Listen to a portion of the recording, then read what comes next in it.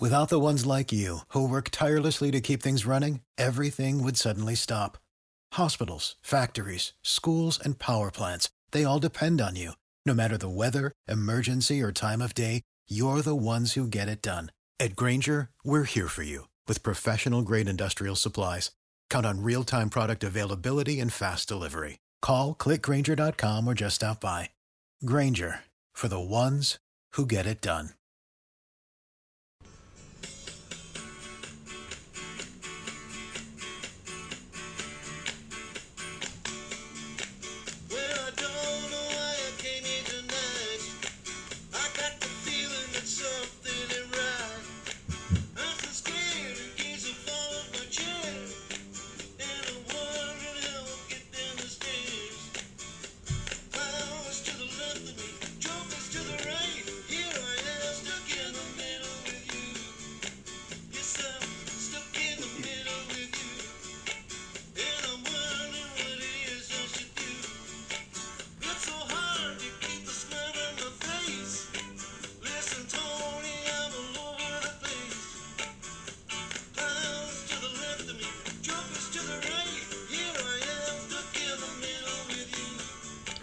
What's up, everybody? Welcome to the 27th episode of the GenJag podcast. I'm Jordan DeLugo, here with my co-host Scott Klein. We're coming to you here live on a Friday.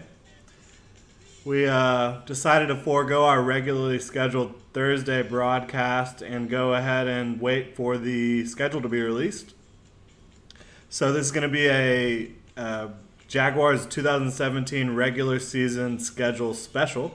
We're going to go all through the schedule, take a look at what we think might happen, take a look at everything that's going on with the schedule. We're going to take a look at position changes for some starters on the defensive side of the football. The Jaguars have signed a new fullback. Yes, the fullback has returned to Jacksonville. Brandon Albert's holding out, and he's not answering Doug Marone's phone calls. He got a new phone. Okay. New number. Who this? Okay.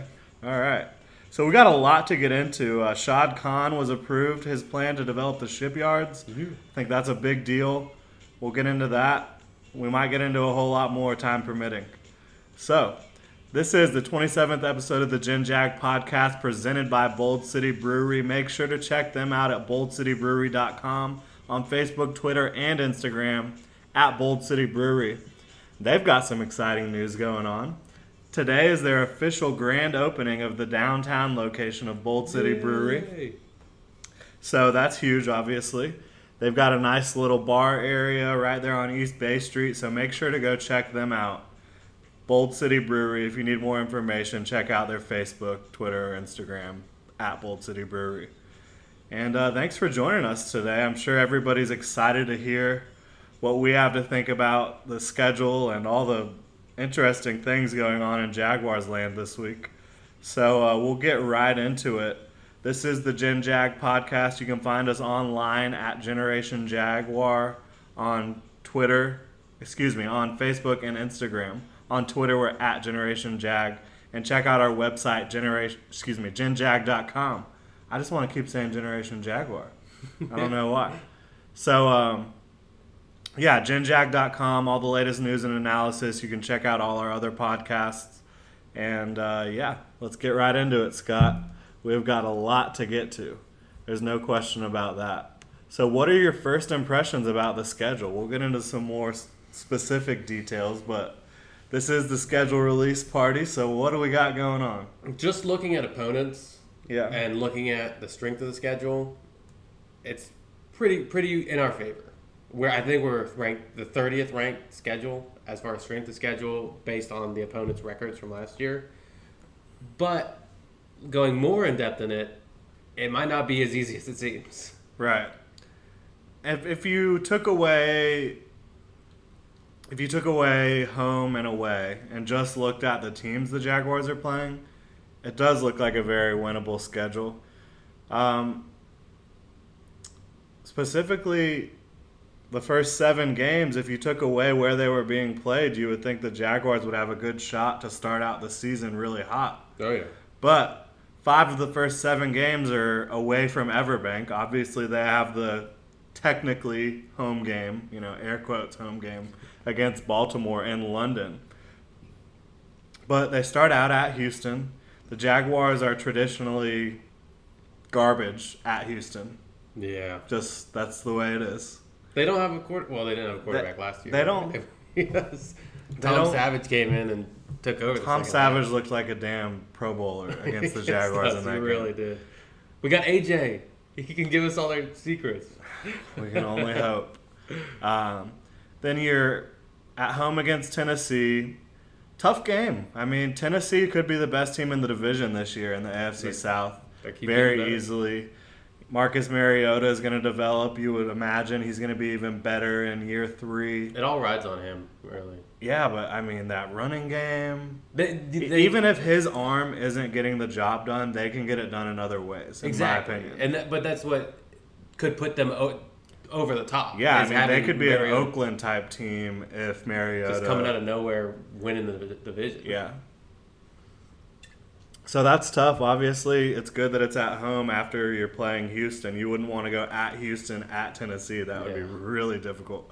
But then you've got Baltimore and London. The Jaguars traditionally play the Ravens really well, but it's not ever going to be an easy game against them. Yeah, and they've been playing well in London. I mean, the Jaguars, obviously, Jaguars. They seem to have gotten comfortable over there. No bye week surrounding the game this year. Right, and none of the teams visiting London had their bye week afterwards. And I think that's smart, personally. I wrote about that this morning.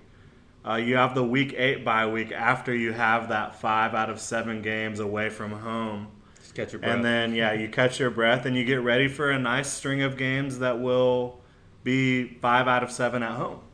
So while it's tough in terms of travel and where you're traveling to at Pittsburgh, geez, that is tough. Yeah, the good old the old division rival. Yeah, back from the AFC Central. That'd be a fun game to be at. No doubt. I myself plan on going to the Jets game. We have a couple buddies up there. Shout out to Scott Klein, Ryan Molly, and Alex Thorpe up in New York. If you guys are listening, we'll be seeing you October 1st. But what do you think about the Jets game? Yeah, I mean, they're another team with quarterback troubles. Yeah, they don't have much of an identity, really. I mean, they Todd Bowles, he's supposed to be a defensive guy. They've got players. They've got unhappy players that might get shipped off pretty soon. Question. But I mean, offensively, they don't scare you. No. I mean, they've got guys. Eric Decker's a good player for sure. Yeah, you like Eric Decker. They got rid of Brandon Marshall's in New York Giants. There. Yeah. Yep. So I mean, that's Jeremy Curley's a 49er, I believe. Yeah. I mean, at running back, there's Matt Forte and Bilal Powell. Yeah, I mean that's absolutely, again, another winnable game, but it's on the road in a place where we went on the road and lost a very winnable game before. Just a couple years ago. Yeah, I look at the next game versus the Los Angeles Rams in Jacksonville. I see that as a must-win. Mm-hmm. The Rams have an amazingly talented defense, but Jared Goff's their quarterback. Yeah. At this point, Blake Bortles, you could honestly say, is better than what Houston has probably, is better than what the Jets have, and is better than what the Rams have. Mm-hmm. And, if you're a Jaguars fan and you're like, well, Bortles can be better than what they have, and we know we like the rest of our team with our receivers and our defense, what should be amazing defense, right? So while it is tough, all these road games, it's not necessarily against the hardest teams. Yeah. But it's not going to be a cupcake walk either. It's good. It'll I think it'll really show where this team is this year. Yeah. As far as mental toughness, being able to get out there against teams that they should absolutely compete with. Yeah. It should be a close game. Then before the bye week, you got at Indy. You never know what's going to happen up in Indy with the Jaguars. I mean, they've won in Indy. They've lost in Indy many times. You don't know what you're going to get out of the Colts this year. It looks like they're a team that's been picked off the scrap heap besides their offensive weapons and their quarterback. That's all they've really got to work with out there. But they're always tough for the Jaguars, and any team that has Andrew Luck playing quarterback is never going to be easy out. Then they've got their bye week. They get to refresh, chill out for a little bit, and then coming out of their bye week, they have 2 straight home games, which could be huge. They don't have to leave Jacksonville for a full 3 weeks. Yeah. That's great. Probably almost closer to 4 weeks. Because then they play at Cleveland, which is a very short plane ride. Mm-hmm. It's not like a cross-country trip. So Cincinnati, obviously, I don't think anybody's going to pick the Jaguars to win that game. Yeah. Cincinnati really came in and handed it to the Jaguars last preseason when everybody thought the Jaguars were riding high, about to start a really nice run into the regular season. The Bengals starters kind of came in and check yourself. Exactly. All right. Let's remember who you are. Remember we're still perennial playoff team. And now the other team that newly relocated to Los Angeles, the Chargers, they're coming to Jacksonville too. They employ the Jaguars' former head coach, the worst head coach in NFL history, Gus Bradley. That's not my opinion. Factual. That's facts. That's fact. Okay, that's not my opinion. That is a fact. So I also view this as a must-win game, not only because it's an AFC opponent, just because in my mind, you just got to rub it in Phillip Rivers' smug mug. It's not even about Rivers for me. I mean, Rivers is a class act. I know he can piss people off and rug people the wrong way. He beats the crap out of the Jaguars. He always does. And the Chargers defense has their games against the Jaguars. They did it last year, 38-14. Lord, yeah. You got to beat the Chargers because Gus Bradley is their defensive coordinator, and they are the team that regularly just beats the crap out of you every year. You got to do it. You went out to San Diego last year and they kicked your ass. The year before that, you had a pretty competitive game, but then you got your ass handed to you in the fourth quarter in Jacksonville. They just always beat the Jaguars. If you can't compete with the Los Angeles Chargers team that for the past few years has really been struggling, they have the talent now. They have talent. There's no question about it. Yeah, no. Their offense is tough. You got Keenan Allen, healthy. Melvin Gordon, Phillip Rivers. Antonio Gates is still out there. He didn't retire, did he? No. I'm sure they're going to add offensive weapons. In fact, in my one-round mock, I have them drafting Corey Davis in the top 10. Whew. I just think that him as a compliment to Keenan Allen. And almost a safety blanket so he can get healthy. Yeah, my goodness. So, and they have really tough players on defense. They've got Corey Liuget. They've got Melvin Ingram. Yeah, Verrett on the corner. They got really solid players all around. So they're a team that they're just in a tough division. Mm-hmm. It is really tough playing against the Broncos, Raiders, and Chiefs every year. They kind of been getting pushed down the bottom of the barrel last couple of years, but there's no question there's talent on that team. But in my mind, if the Jaguars aren't able to really compete in that game and honestly win it, it's going to be demoralizing. Yeah. It really 100%. is. So then you go play at Cleveland. You just got to win that game. If there's any kind of conversation, then there's a problem. Right. If we're in week 11 and it's like, what are we going to do against Cleveland? What's our game plan? Yeah. At Arizona is really interesting. Bruce Arians, a polarizing figure. We stole their defensive leader in Calais Campbell away from them. That's going to be interesting. Carson Palmer, you don't know what you're going to get this year. He's been aging. A team that just fell off last year. And lost a lot of defensive players. Yeah, their quarterback is really what Yeah. was kind of the catalyst of them winning games, and then it all kind of fell apart last year. So it'll be interesting to see if they have a bounce-back year. You would typically think Carson Palmer, he's a bounce-back type player. He's come back from a lot of adversity. Bruce Arians, he's not going to want to sit down for long and not be on top of their game. So you got a top 5 running back, right? David Johnson, one of the best wide receivers of all time. Yeah, Larry Fitz. You got a defensive backfield that's got Tyrann Mathieu and Patrick Peterson. There's so much talent. They still got a ton of talent, no question about it. They just wrapped up Chandler Jones long term. Yeah. Being at Arizona, that's going to be I would never pick the Jaguars in that game, but in my mind, just thinking about Arizona for the season is an interesting team. Yeah. How are they going to bounce back? Right. Then you move back. You got a 3-game homestand. This is huge. Mm-hmm. Absolutely playoff huge. push. It's going to be pivotal. And it's against Indy, Seattle, and Houston.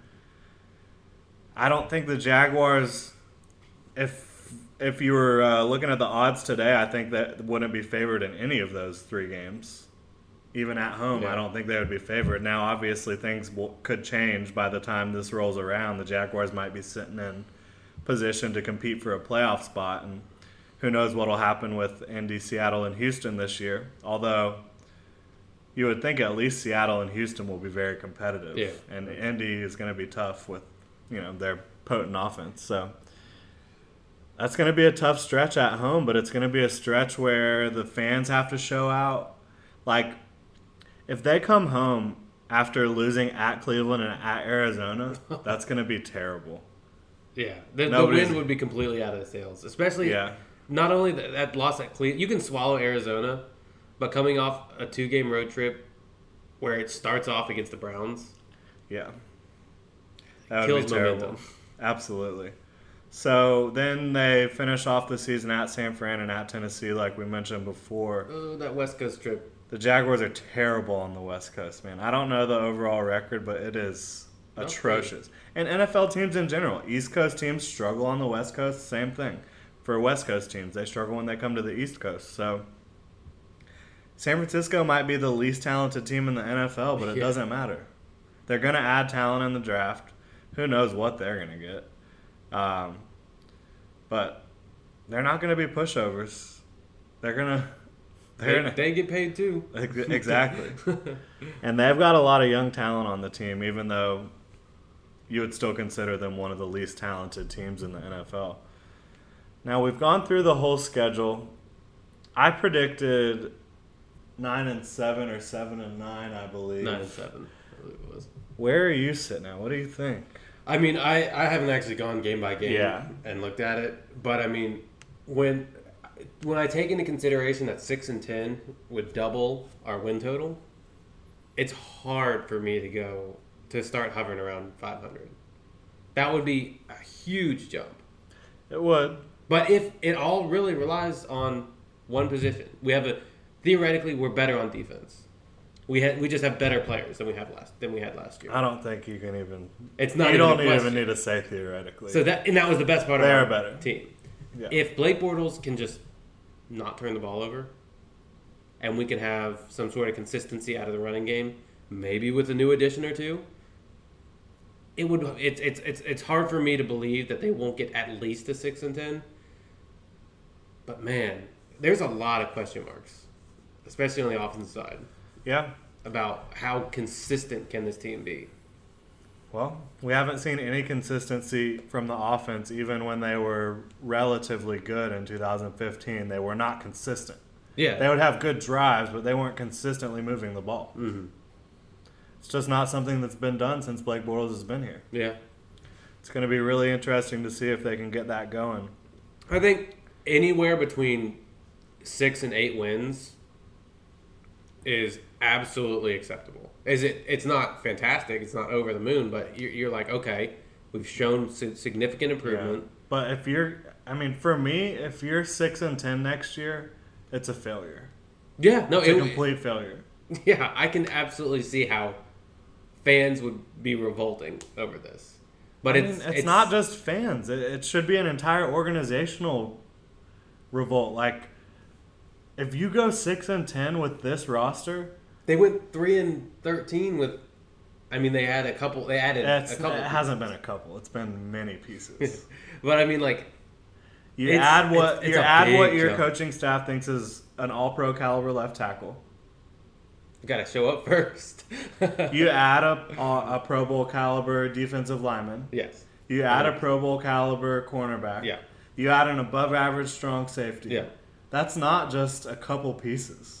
But they have yet to answer any serious questions on offense, and which was the biggest question. It's not about the offense in my mind. It's about Blake Bortles.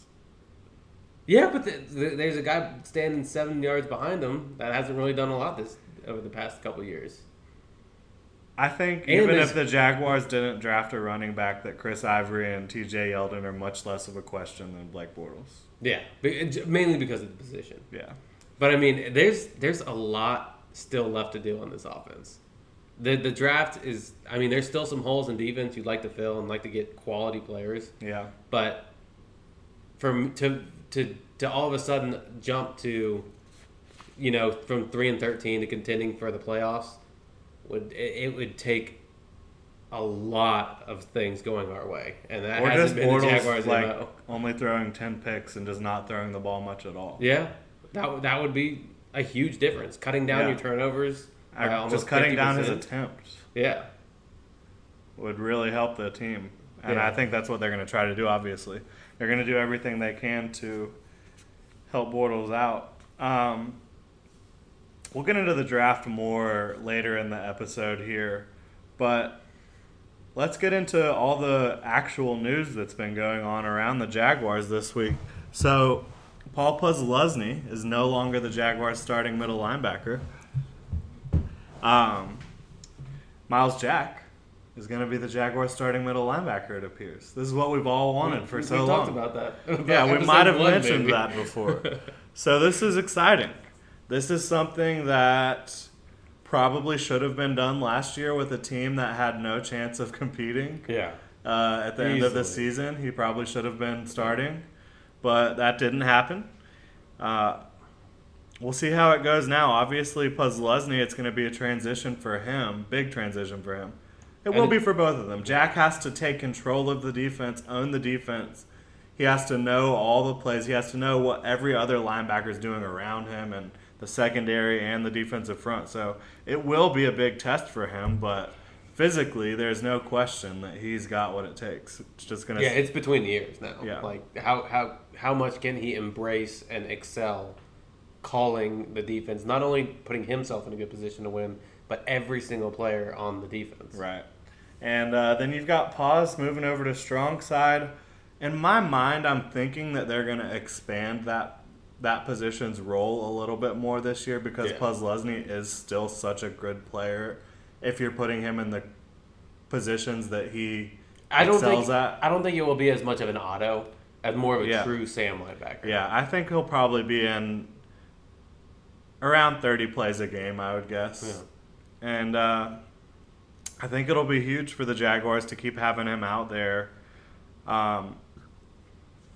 And eventually, a year or two down the road, the Jaguars are probably going to be looking for a different strong side linebacker. Yeah. Yeah. I mean, this is the beginning of the end for Posluszny. Yeah. And he is yet to be on a winning football team. Poor guy. It's crazy. Such a class act. And he puts so much work into doing this year in and year out. Yeah. It's crazy to think about. Yeah. So, fullback's back in town. Jaguars signed Tommy Bohannon. Hot news. Newsflash. That's cool, man. Yeah. I mean, some of the most interesting players the Jaguars have been fullbacks. Look at Greg Jones. Yeah. Fan favorite his whole career. Chris Fuamatu Malafala. Best name in the business. That's right. So you've had some interesting guys at fullback for the Jaguars. Now they've got Tommy Bohannon, who played college ball at Wake Forest. He was actually drafted in the 7th round. Most fullbacks don't get drafted, so that's kind of impressive. And he didn't play last year for the Jets, but prior to that, he did block for Chris Ivory. Mm-hmm. And he's an I-form fullback. He's there to knock some defenders in the mouth and create some running lanes for these running backs. Now, this worries me. This entire strategy of going towards the power route, getting a fullback back in the game, because Blake Bortles does not do well under center. Yeah. It seems to me that the rest of our personnel would be best utilized running single back, 1 tight end, 3 receivers. Because you can have Hearns, Robinson, and Lee all on the field at the same time. And that's what you want. That's what scares the opposing defense the most. Obviously, if you've got this fullback, Tommy Bohannon, back there, and you've got Leonard Fournette behind him, that's pretty scary too. But it just seems to me that if they were really and truly doing everything they could to support Blake Bortles and make it easier for Blake Bortles, they wouldn't even get a fullback, in my mind. Mm-hmm. And they would go draft a running back like Dalvin Cook or Alvin Kamara, and they would line Bortles up in the shotgun, and they would have that running back out there, and they would have the 3 receivers out there, Lee, Hearns, and Robinson, and that's what they would do. He's shown he can succeed from that spot. Yeah. Bortles. Mm-hmm. He hasn't shown he can succeed under center. Will it make it easier for him under center if there's a good running game? Yes. Yeah. But does that mean he's all of a sudden going to be able to read coverages from when he's under center? No. He'll be closer. That's about it. I mean, it's tough. That's what worries me about it. And for me, not as much being under center, but to me, relying more on the run game, which I think will take some pressure off, so the coaching staff won't feel he needs to throw 40 to 50 times a game like he's done in the past, and which he did a couple times this last year. I think, to me, it's more of when you're focused on the power run game, what Blake Bortles does well is he'll improvise, he'll make a very athletic move, whether it's rolling out of the pocket, taking a shot downfield. That's not really what you're looking for in a power running game offense. It's more of, okay, you want to be efficient, you want to be able to get good chunk yardage while also just, wearing a defense down, running the ball. Yeah, I mean 8-10 times a drive. And Marone made it clear that they're going to try to rebuild Bortles from the ground up. Yeah. I'm scared for that. It's year 4. That's scary. Bortles has not succeeded thus far doing anything except the 11 formation, really. Yeah. You're just going to try to rebuild him, make him a guy that can go through his reads, can progress through the receivers and all that. And I have my doubts. There's no question about that. He certainly knows how to read the signs at the bar, though. There's no question about that there. Brandon Albert. Woo. He's not only, quote-unquote, holding out, he's not answering phone calls from Doug Marrone himself, the Jaguars head coach. No contact. What is that? It's voluntary. So everybody in that organization knows that is not voluntary. It might be labeled voluntary because of collective bargaining agreements, but if you're not there, Tom's not happy. It sends a message.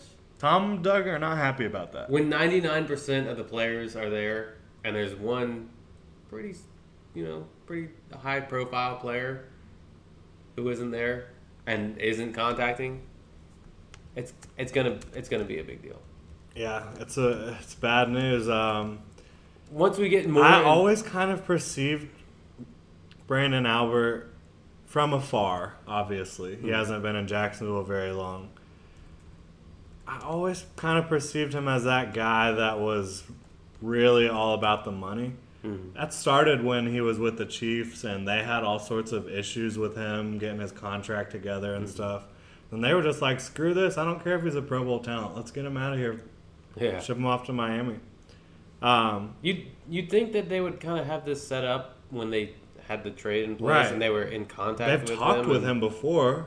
Why was there... Yeah, we'll get you set up. And there was a mention of restructuring the deal when it originally went down, but then what happened? Like, what happened? It's been weeks. I mean, Albert and Marrone have seen each other. I guess they probably haven't, actually. Yeah. They're not allowed to talk until now. Yeah, Albert came in the building when he was first signed, and then I guess he hasn't really been around till now. And then he just hasn't been in contact either. I'll get a new contract. I'm on a new team. We'll see how much pressure we can put on him. And it's just so odd. He's making almost $10 million a year as a 32-year-old left tackle who's coming off of several injury-plagued seasons. What does he expect to get? The tackle market this past free agency, he's seeing those guys. He's seeing they didn't get that much though. Brothers. Was it Matt Khalil? He made some. Yeah, there was guys that did, but as a whole, it wasn't. He obviously he has to think he's better than Matt Khalil, who made a ridiculous. Or his agent's talking in his ear. Who knows what's going on with that? But it's voluntary. I mean, you can't even answer the phone call or return the phone call though. That's disturbing.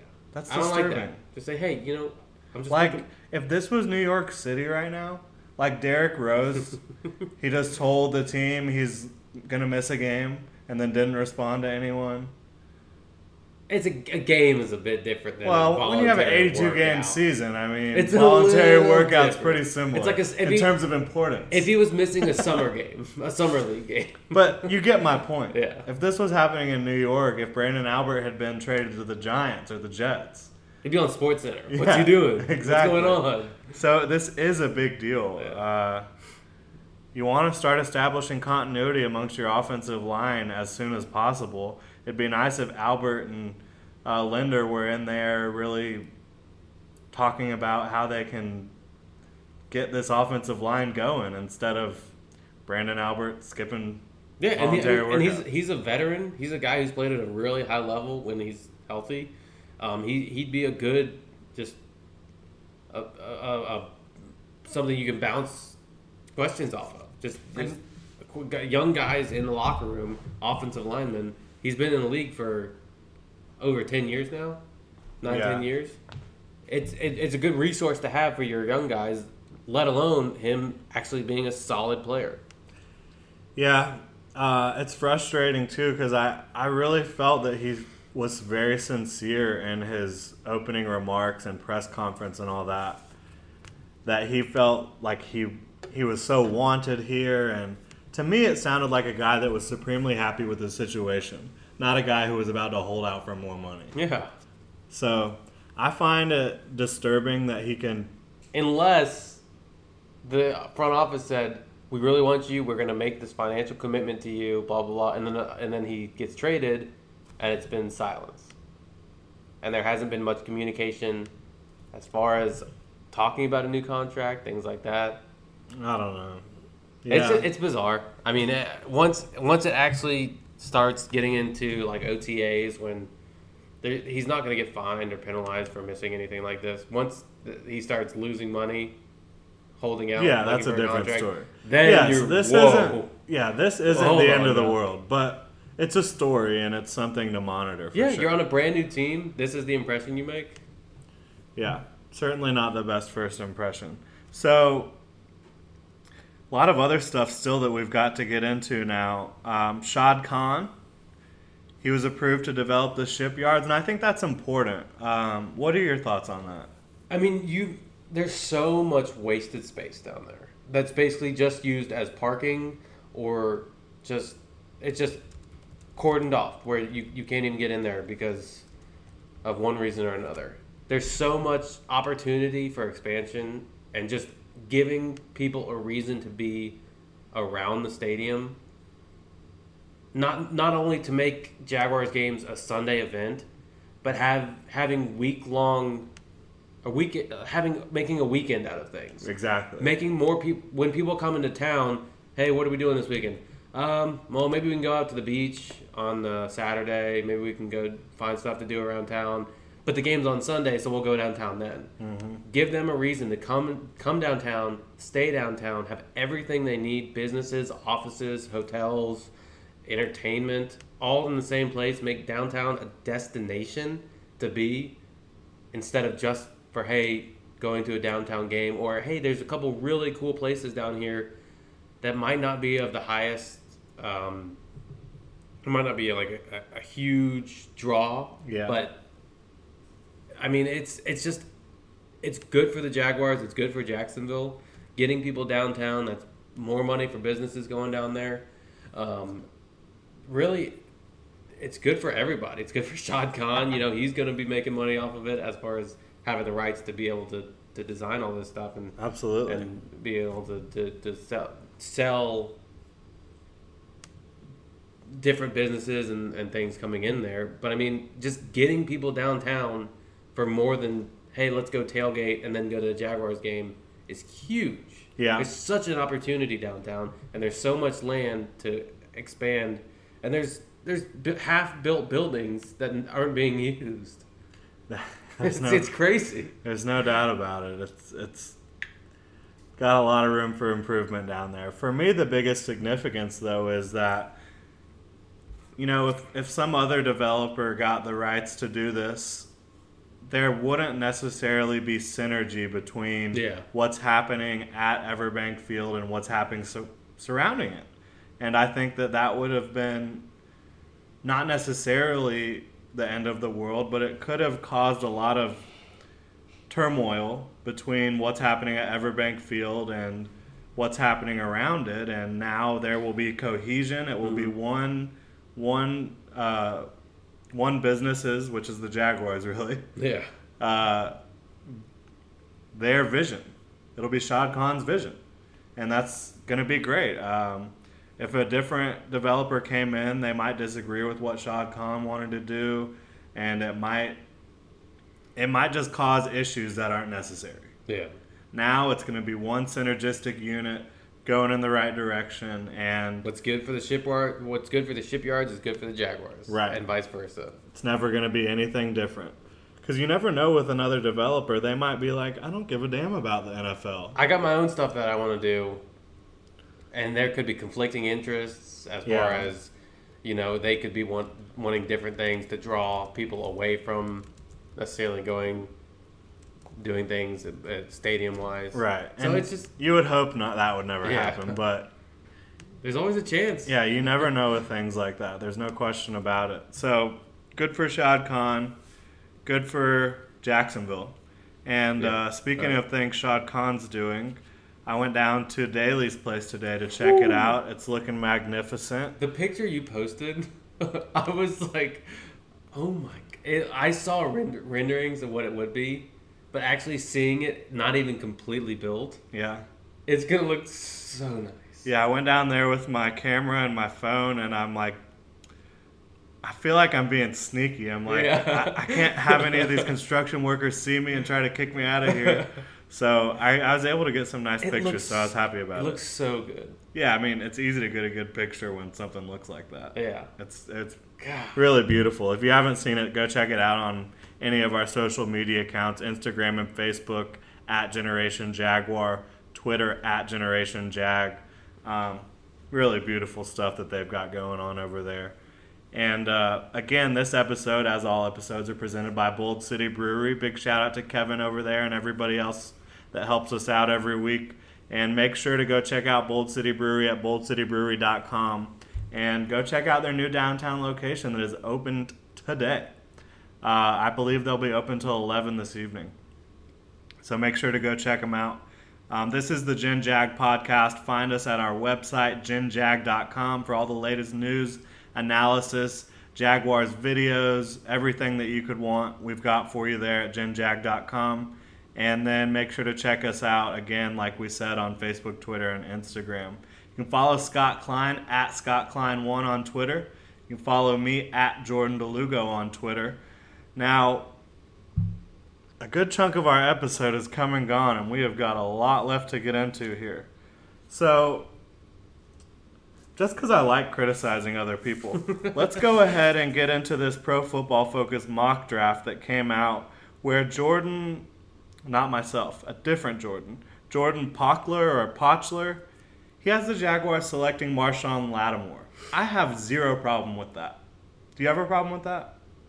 I don't think it's the best pick, the best use of that pick in terms of what can help the Jaguars immediately, but I'm not poo-pooing the idea. I think you get 3 great cornerbacks if you do it. You get 3 great cornerbacks, but you just paid a dude 12, a ton of money. 12-ish.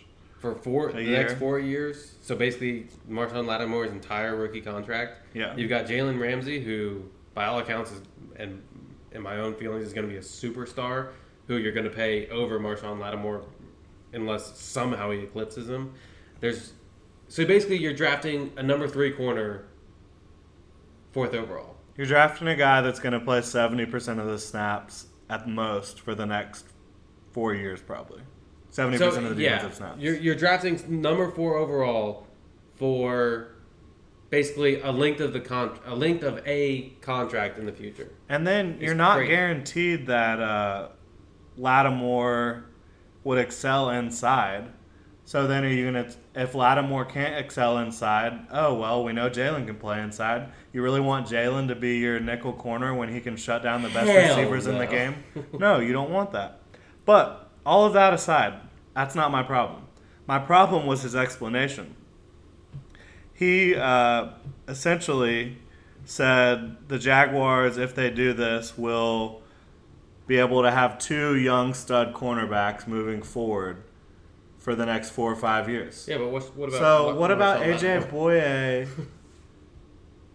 signing with the Jaguars, who Pro Football Focus, the website you write for, ranked as the 2nd best cornerback in football, and he's only 25.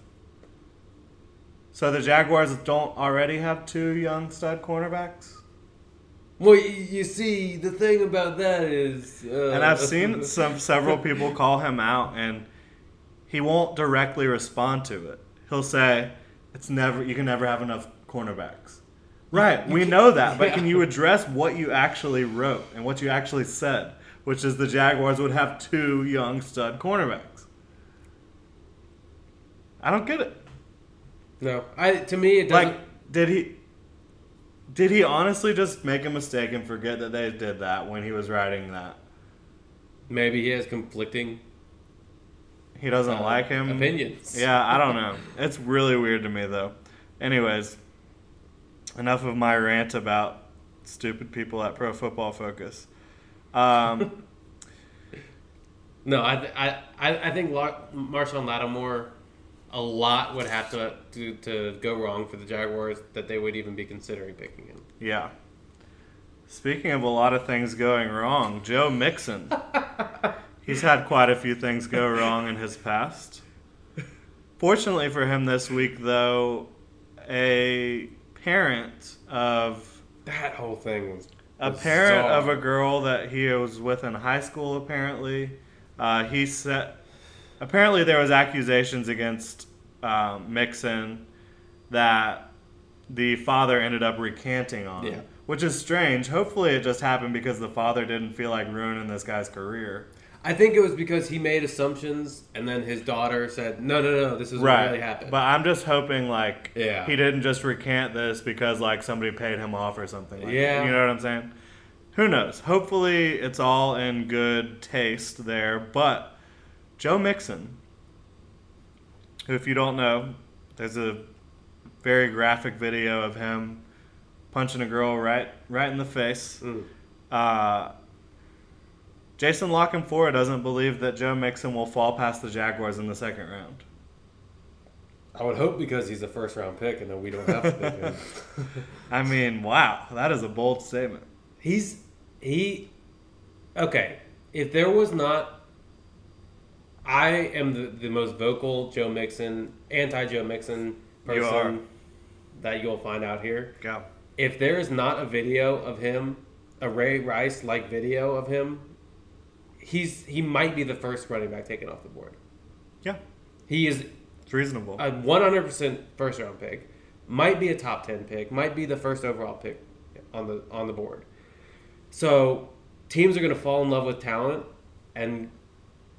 by all accounts, he's been great in interviews. He said all the right things. They're going to think... They're going to be able to... It was a one-time thing, and they're going to get an incredible talent at a value pick. Yeah.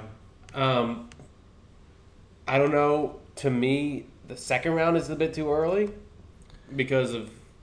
There's so much surrounding this guy, whether it's even accusations from... A parent who obviously he recanted. He claiming he had the wrong info. I know we're looking at a running back. So, I mean, it's not out of the realm of possibility. But that would mean we don't pick Fournette at number 4.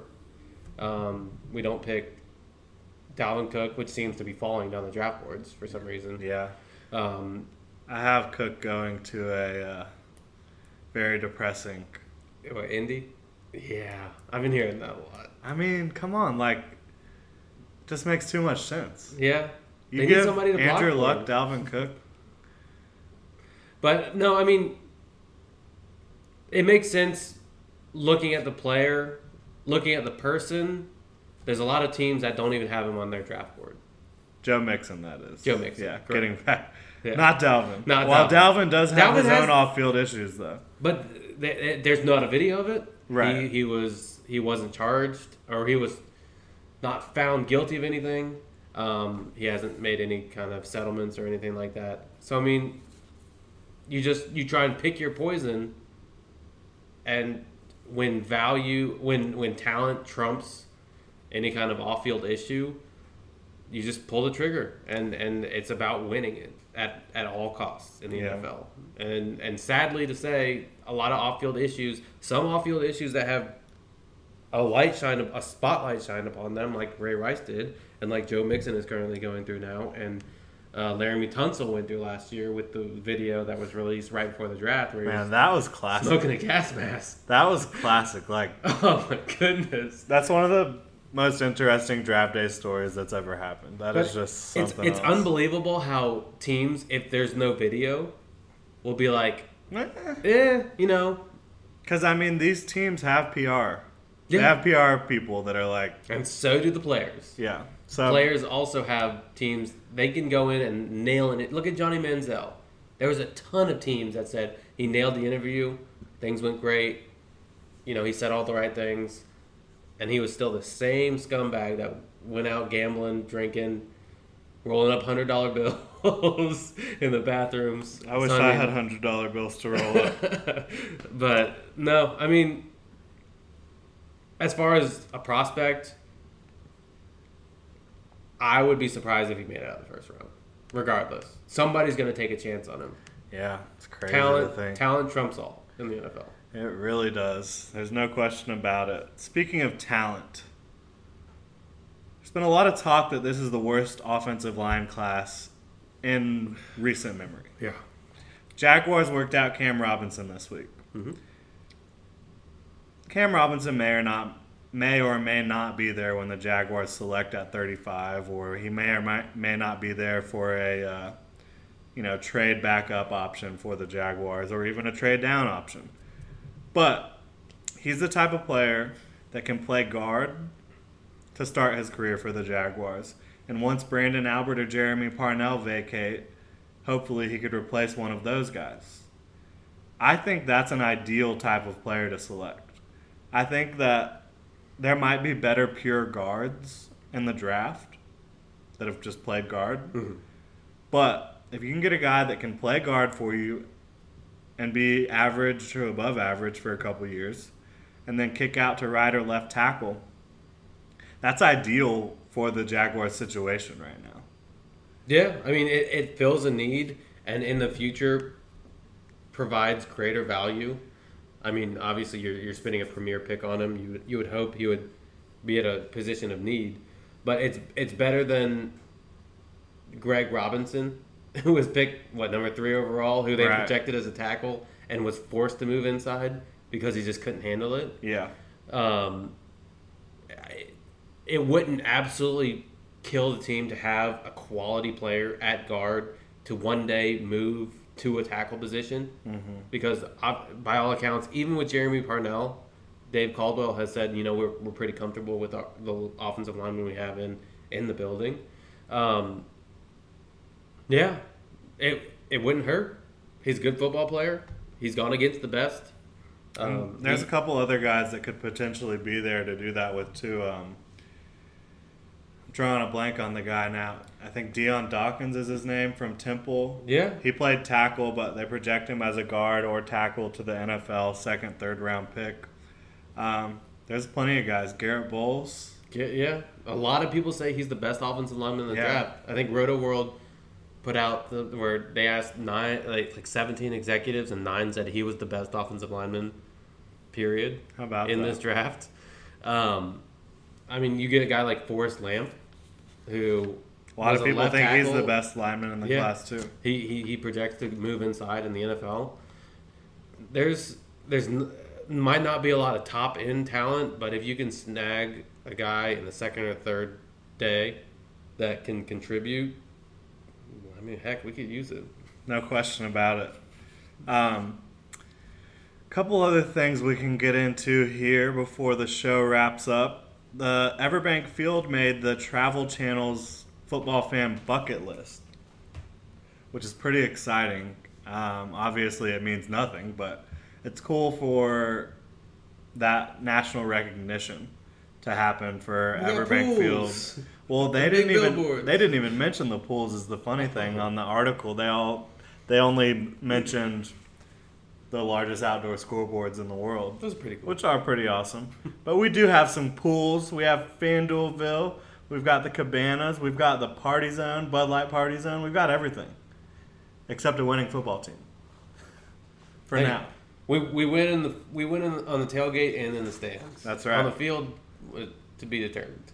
Speaking of tailgates, next Thursday, April 27th, for the first round of the draft, the Jaguars will be hosting their annual draft party. It feels like it's almost Christmas. It's so exciting. We will be hosting our annual draft party tailgate. This year, due to some construction on Daly's place, our tailgate will be in Lot E instead of Lot J, but it's going to be all good. We'll get you more information about Lot E coming up soon, but everybody who comes by can grab some free beverages. And, of course, that's thanks to Bold City Brewery and all of our other wonderful sponsors. So, yeah, make sure to come check us out. We'll be out there probably in between 3 and 4 o'clock, so come see us. More information will be posted on our social media outlets throughout the next week about that. Make sure to come check it out. It's always a good time. If you do plan on attending the actual party inside the stadium, you do need to go to Jaguars.com, print out your ticket. It's a free ticket. You just got to bring it. Just got to register and let them know you're coming. Just do it, all right? Don't ask questions. Now, Brian Baldinger, NFL Network analyst and former offensive lineman, was asked out of the 5 teams with the longest playoff droughts in the NFL. Which team would? We're number 2 with 9 years. I think there's like 3 or 4 teams worse than us. Good. Yeah. That's like the Bills, it's been 17 years. Ooh.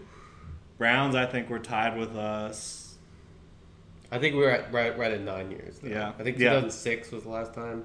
2007 was. 2007. Oh, yeah. There was a couple years after that where it felt like the Jaguars should have been playoffs, 2008, 2010, but didn't happen. I believe 2010 was when the Jaguars were 8-5 heading into the final 3 games of the season and just tanked to finish 8-8. And that was the end of Jack Del Rio. See you. So, tough stuff there. But, do you honestly think that the Jaguars could break their playoff drought? If the division sucks. I mean, there's going to be a 9-10 win team in the wild card. I think we would have to. How good can this defense be? Yeah. How dominant can they be? Defense was pretty darn good last year. We didn't get the sacks. We didn't get the turnovers. But if they can do that, it changes a lot. It hides a lot of flaws that this offense has. If they can be solid on defense and get turnovers. So this leads me to number 4 overall. What do you want? We're less than a week away. What's it going to be? Jags are open to a trade down. Yeah, that's very. We'll see about that. Give me a defensive end. I watched a little Leonard Fournette today. I would not be upset if I got a wonderful football player like himself. I mean, you got the fullback now. You didn't sign a fullback for no reason. Yeah. I mean, to me, it looks like defensive end or running back. Or QB. Man, that would just be insane. There's been a lot of talk lately that... I'm not saying insane in a bad way. I'm saying that would just be like, whoa. It would blow the doors off the draft. It would be like the highlight, like the main talking point. Yeah, it would be up there for sure. I mean, and for me, I would hope it would be Trubisky. I think he's the best of the crop. Give me Watson. Give me a winner. Give me a gamer. Give me a gamer. All right, Mike Mayo. I just like Trubisky's skill set. Every time he stepped foot on the field, he played exceptionally. With Deshaun Watson, you've got a lot of baggage in terms of interceptions. He has a worse interception percentage per pass than Blake Bortles does over the last 2 years. Did you know that? Did you know that Alabama's defense has 7 projected NFL players on it, and starters, and he racked up about 900 yards of offense on them in 2 games. In 2 games. It's true. I just think that he has a lot more warts than Mitch Trubisky. Yeah, there definitely is a lot more that you can question about him. You can't question his leadership. You can't question his toughness or his ability to perform in the clutch. He's been there since he was a freshman. Trubisky, he's got 1 year. Yeah, it was a freaking great year. I'm sick of everyone pulling the 1 year crap. If you can't tell what a player does in 13 games, like, what are you looking at? Yeah.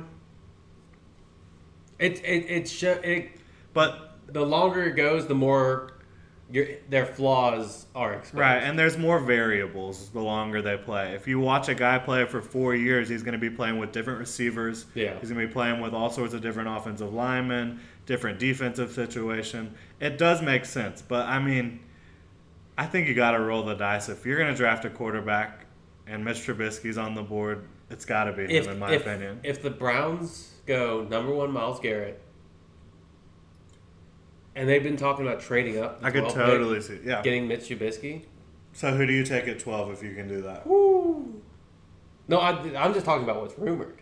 I would take Watson. No. I'm saying if you're the Jaguars and the Browns trade up to get their quarterback with us, you move back to 12, who are you taking? Not quarterback, anybody. You're looking... O.J. Howard is potentially there. Dalvin Cook is still potentially there. Obviously, one of the offensive linemen. I would probably pick... That's tough. O.J. Howard. I mean, he's the best player at his position, which is a position of need. So, yeah, I mean, assuming that Jonathan Allen's gone, Solomon Thomas is gone, obviously Myles Garrett's gone. You're taking I'd probably pick O.J. Howard over, like, Derek Barnett if he's available? Yeah. Okay. Just because of the value of the pick, because I think O.J. Howard's a top 10 player at a position where we are, kind of desperate. Yeah, potentially. Yeah.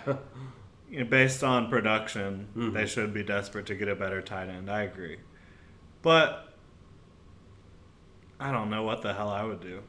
Dalvin Cook, I just still imagine him having an amazing NFL career. I really do. And he can run from the I formation or from the 11 personnel. He's a threat to score every single time he carries the ball. There's no question about it. He's fast, lightning fast. Elusive. Very elusive. And he's stronger in terms of running through players than a lot of guys like to give him credit for because he's only about 210. But he's tough. He's usually falling forward, not backwards, in terms of when he gets tackled.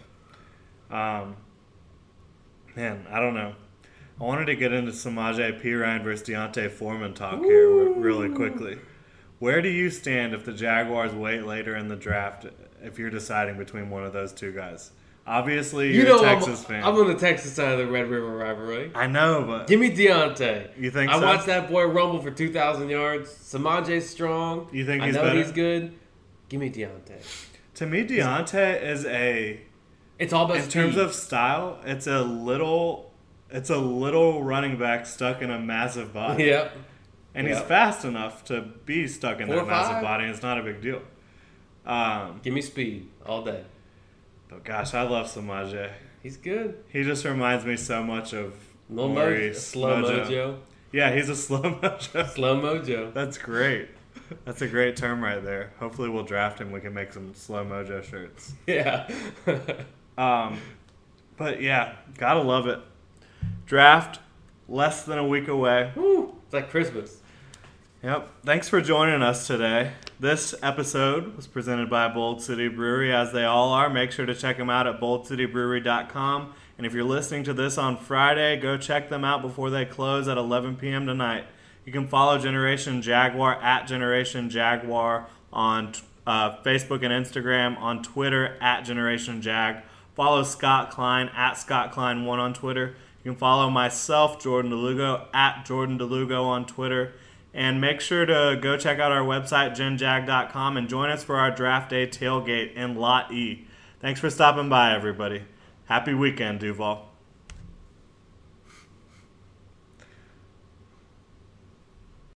Without the ones like you, who work tirelessly to keep things running, everything would suddenly stop. Hospitals, factories, schools, and power plants, they all depend on you. No matter the weather, emergency, or time of day, you're the ones who get it done. At Grainger, we're here for you with professional-grade industrial supplies. Count on real-time product availability and fast delivery. Call, click Grainger.com, or just stop by. Grainger, for the ones who get it done. When you need mealtime inspiration, it's worth shopping Kroger, where you'll find over 30,000 mouth-watering choices that excite your inner foodie. And no matter what tasty choice you make, you'll enjoy our everyday low prices, plus extra ways to save, like digital coupons worth over $600 each week. You can also save up to $1 off per gallon at the pump with fuel points. More savings and more inspiring flavors make shopping Kroger worth it every time. Kroger, fresh for everyone. Fuel restrictions apply.